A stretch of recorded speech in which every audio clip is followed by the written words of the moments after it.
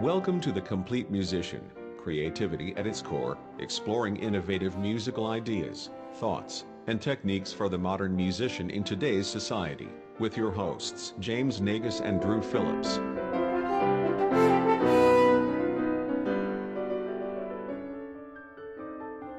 Hey everybody, and welcome to episode 10 of the Complete Musician Podcast. I'm James, and I'm going to hand it over to Drew, who is your host today. I'm Drew, and I am your host today. So, for today's topic, we usually have some topic that we expound on and have advice for and all that kind of stuff. I don't really have that today, but my thing to talk about is more of a question, and I don't really have an answer. And I think this question actually should garner some pretty interesting responses from people, and I hope it does. So, I'm going to start by saying that I assigned a project to my students here yesterday, a recording project for my kids. It's almost a mock audition. I assigned my trumpets and my horns a bunch of excerpts that they had to learn, and these excerpts are due in about 10 weeks, and I set them up a recording and practice schedule according to it. And I told them the reason I did that goes back to when I was in undergrad. When I was in undergrad, I first went into college in my first semester. I really didn't practice that much at all. I think most people are guilty of that. Yeah, I thought, just getting used to things. I was guilty of that awful thought that I was going to be a high school band director, and I really didn't need to play well. I was operating under that awful delusion, and I just didn't spend a lot of time in the practice room. However, that second semester of my freshman year, I joined the orchestra, and I also started getting mentored and made friends with a bunch of the older students in the studio. And I saw how amazing of players they were, and I saw all the opportunities that I got to get because of their playing ability, and I got hungry to get better, and I wanted it so much. And after that is when I really started getting in the practice room. And what I stress to my kids is, honestly, I wasn't really efficient.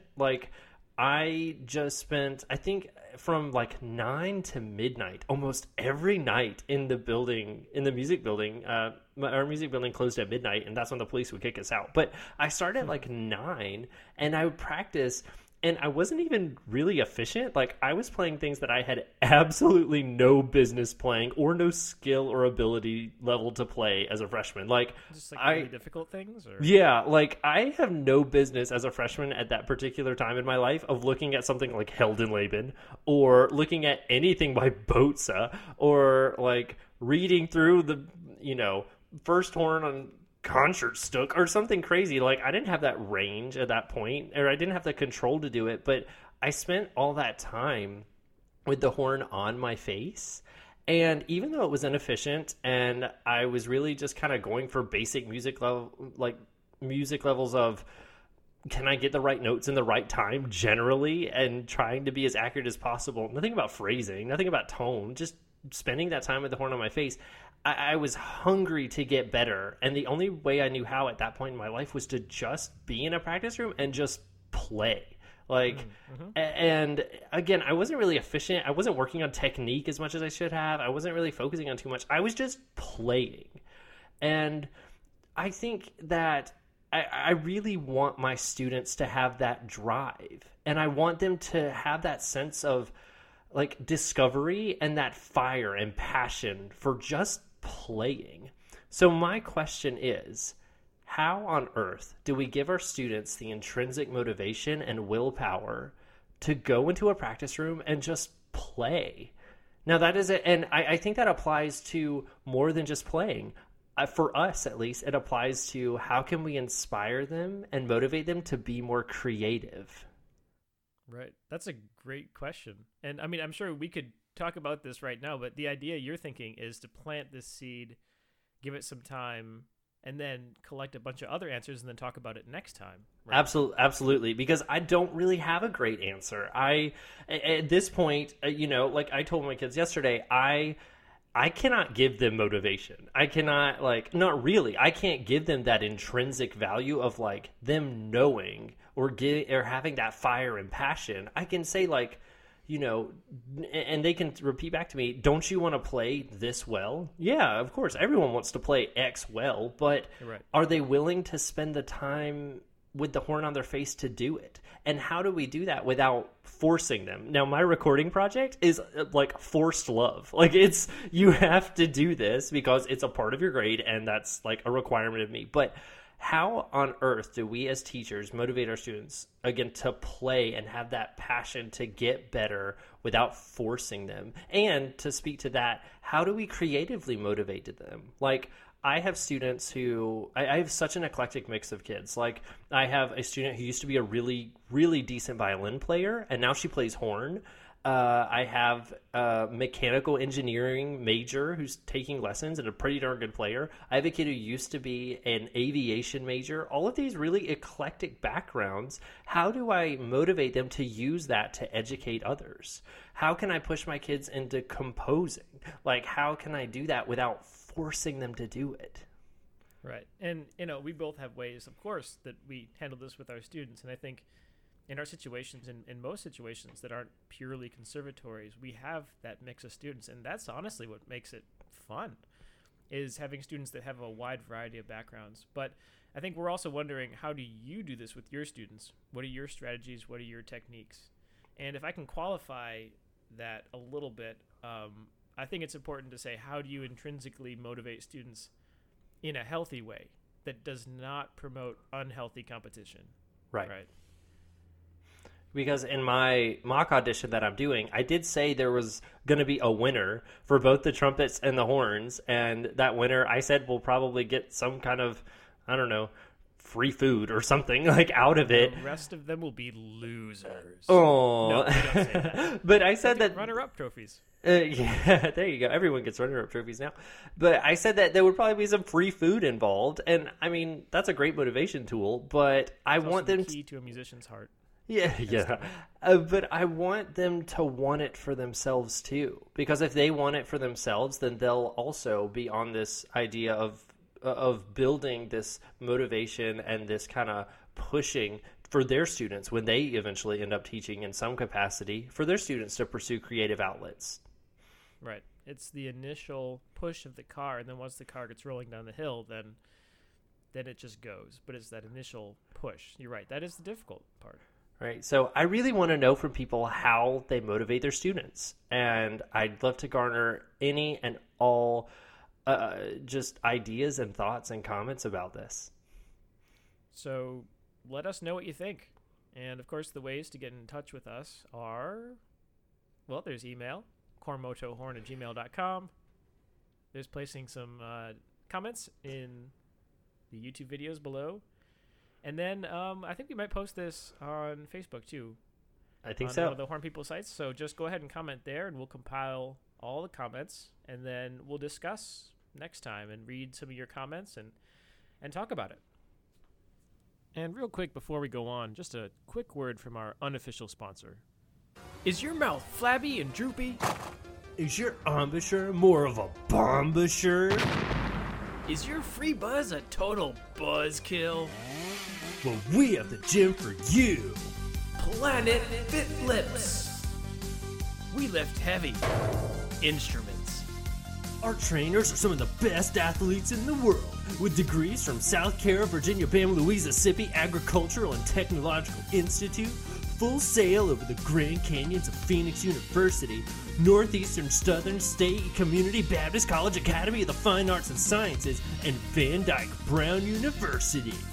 We offer classes in Interval training. You could do better than that. Yeah! Wind sprints.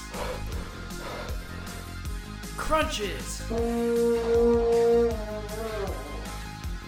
Pull downs. work out your glutes and your tubes. Get your chops back into great shape.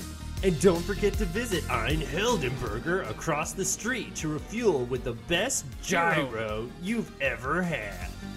Planet Fit Lips. We lift heavy instruments. Planet FitLips is not a real gym, although Jim is a real name, but he is not affiliated with this gym because he is not a gym and it is not a real gym. And even if it was, it would not be affiliated with anyone or anything ever and does not exist and is not an official sponsor of the Complete Musician Podcast. So that really sums up our first section, I think, unless there's anything you have to add. Which brings us to a segment we started last time, which is called House Calls. House Calls with Dr. Phillips and Dr. Nagus. And as a reminder, House Calls is a completely serious, 100% truthful, useful advice, fact show. And there's clearly no sarcasm in that at all. And what we do is we find questions online, whether it be various social media sites or sites like Yahoo or Reddit that people ask questions and go to for advice. And we're just going to give some, in the name of creativity, some creative answers. And remember, we are completely serious. I mean every word I ever say, ever. Because I'm a doctor. So question number 1. Okay, I'm ready. Hit me with it. So, I've been playing the F horn for 3 years, and I've always had this problem where I put the mouthpiece on just the bottom lip, and I barely even use the top lip. So I'm out of tune. My teacher says my F is so out of tune that it's not even the right note, and he says that my embouchure and that I'm too tight, and that I need to open my mouth because I'm so sharp. But that's all he tells me. I need help. How do I make a note less sharp? To make a note less sharp, you have to get a lot of pillows. You see, you're using too much of that bottom lip, which comes forward. Many times, the embouchure is described as a beak or a sharp tip cone, and so when you push your lips out forward, it's really sharp. Not because the air needs to come out in a straight line, but just because you need to make it as pointy as possible. Very, very pointy. And so you're just using too much of the sharpness of your embouchure, pushing it out. So what you need to do is make sure that before you play, to soften things up, you need to take a pillow, a really big, nice pillow filled with down feathers and everything, and you need to put it over your face and hold it there for a good 2 to 3 minutes. Don't breathe. Don't worry about breathing. You'll be okay. And then I promise there won't be any playing problems anymore. To me, it sounds like your embouchure is more of a bombouchure. So I would actually recommend you go to Planet FitLips and just work that out. Yeah, they have great trainers there. All right. Question number 2. What does a conductor do on a freight train? Well, you see, in my experience, they typically tend to do like on a regular conductor, which garners electricity, right? Like water is a conductor for electricity. Yes. And so you see, when they wave their arms about, what happens is they're gathering static from the air because there's electricity in the air all around us. We all know this, right? Because of storms and because of static cling and Kleenexes and such. So there's all this static in the air, and so when they gyrate with their hands and wave them in circles, their hair tends to stand on end. All you have to do is look at the great conductors that did this. Like Dudamel. I mean, look at his hair. Clearly, there's a lot of static going on there. He changed his name from Dudametal originally. But he was a little too much of a conductor, so he had to tone it down. That's true because, well, you know what? And then let's look at someone like Strauss. He did it too much, and look what happened to him. Oh, you're right. All those pictures, he's got the fro going. That must be just the static. There you go. So this is really important to remember. Is that conductors who do this too much, they will go bald. They will. I mean, we've seen that through the ages. Okay, question number 3. And I want to remind you, these are all real questions. And real answers. Yes. Question number 3 is, how do people march with a bassoon? And this had 3 question marks after it. Wow, they're very inquisitive. How do you march with a bassoon? Well, it's easier than Februarying with a bassoon and much easier than Novembering with a bassoon. But what I like to do is I like to make sure that the bassoon hits the ground before I take each step. I use it very similar to a walking stick. And so I make sure to plod along in a very consistent pulse, making sure that bottom really plants a foundation of where my next footstep goes. That's how I march with a bassoon. For me, I think the technique was codified by Woody Allen in a film where he actually marched with a cello. And what you have to do is you have to carry your own chair, and then essentially you have to be careful because the parade float's going to keep moving. So you have to pick up the chair, sit down, put the strap down, hook in the bassoon, play maybe 1 to 1.5 notes, pick up the chair, and then repeat the process over and over again. Now, the thing you want to be careful about is you always want to have an EMT nearby because you're likely going to get splinters. And this is probably why this may be why we don't see a lot of bassoon marching bands, but then again, it may not be. So that concludes our 10th episode of The Complete Musician. Thank you very much for listening. Please send in your comments and responses, especially to the topic's question today. Again, you can get in touch with us at cormodohorn@gmail.com or comment on our YouTube channel or maybe on the Facebook post we make about this video. Thanks for listening. And remember, as Ichabod Crane once said, you can lead a horse to water, but you can't make it play tuba.